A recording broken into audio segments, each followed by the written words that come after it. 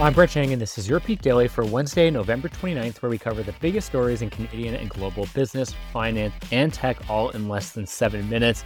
Some tough news to start the podcast with, Peak Pals. Charlie Munger, Warren Buffett's right-hand man, passed away yesterday at age 99. He played a key role in developing Berkshire Hathaway's value investment strategy, but was also an attorney, philanthropist, publisher, architect, and Costco board member. If this sounds like a man you want to take life advice from, we've got you. At Berkshire's 2017 annual meeting, Munger famously said, "A life properly lived is just learn, learn, learn." I think that's advice that we can all take to heart. Charlie Munger, great man, influential in my life as well, and he will be missed. Peak Pals, we've got a great episode for you today. For our first story, Scotiabank earnings don't bode well. For our second story, Virgin flight lifts off powered by cooking oil. And for our third story, the Windsor's battery plant drama. For our first story, bank earnings season started not without a bang, but a whimper, one that could be sustained into 2024. Here's how banks are doing. So Scotiabank was the first of Canada's big six banks to report earnings, and they were pretty blah. The lender missed profit estimates after setting aside more than expected $1.3 billion to cover potential bad loans, a sign of what's to come for other big banks.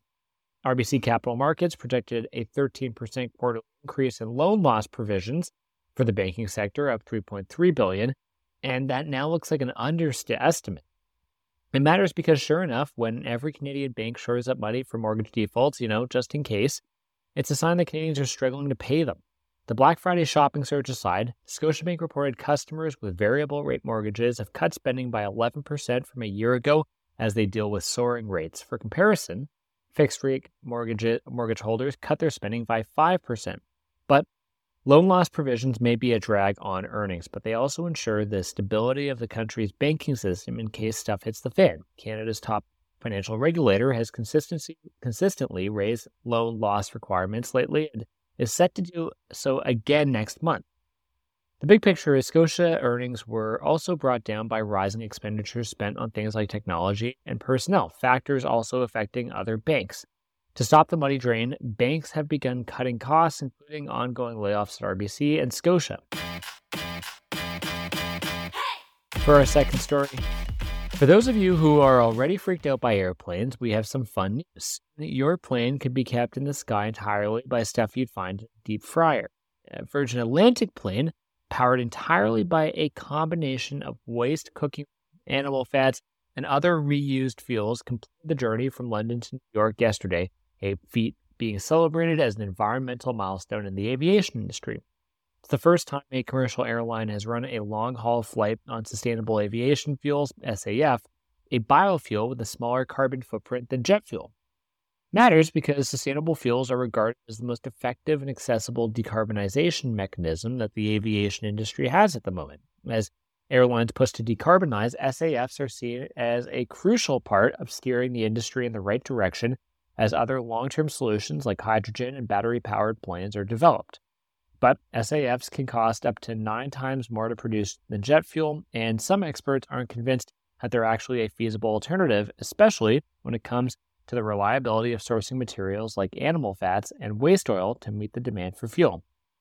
The bottom line is that planes are responsible for about 5% of global greenhouse gas emissions. SAFs represent 65% of the International Air Transport Association's plan to reach net zero by 2050, meaning a lot of eggs are being put in the sustainable fuel basket.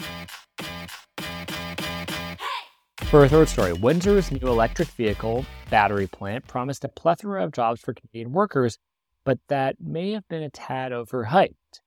The hiring of 900 temporary foreign workers at Stellantis LG's Nexstar EV battery plant, which prompted a political brouhaha, will cost Canadian workers and contractors $300 million in lost wages, per the leader of Canada's building trades union.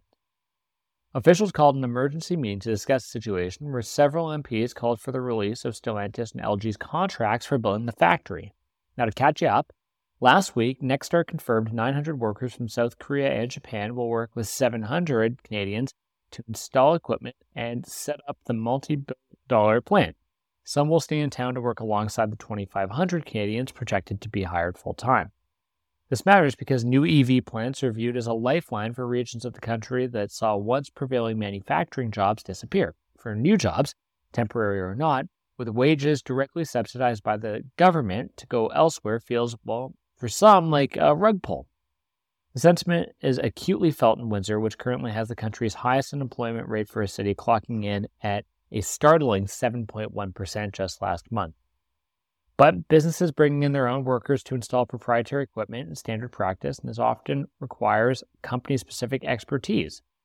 Plus, there's doubt whether areas with new plants will have enough workers to fill the right skills. Peak Pals, thanks for making us the most listened to business news podcast in Canada. If you've got a second, why not go follow this podcast on your app of choice and leave us a review? And if you want more Peak, make sure to subscribe to our daily newsletter at readthepeak.com. Have a great day, Peak Pals.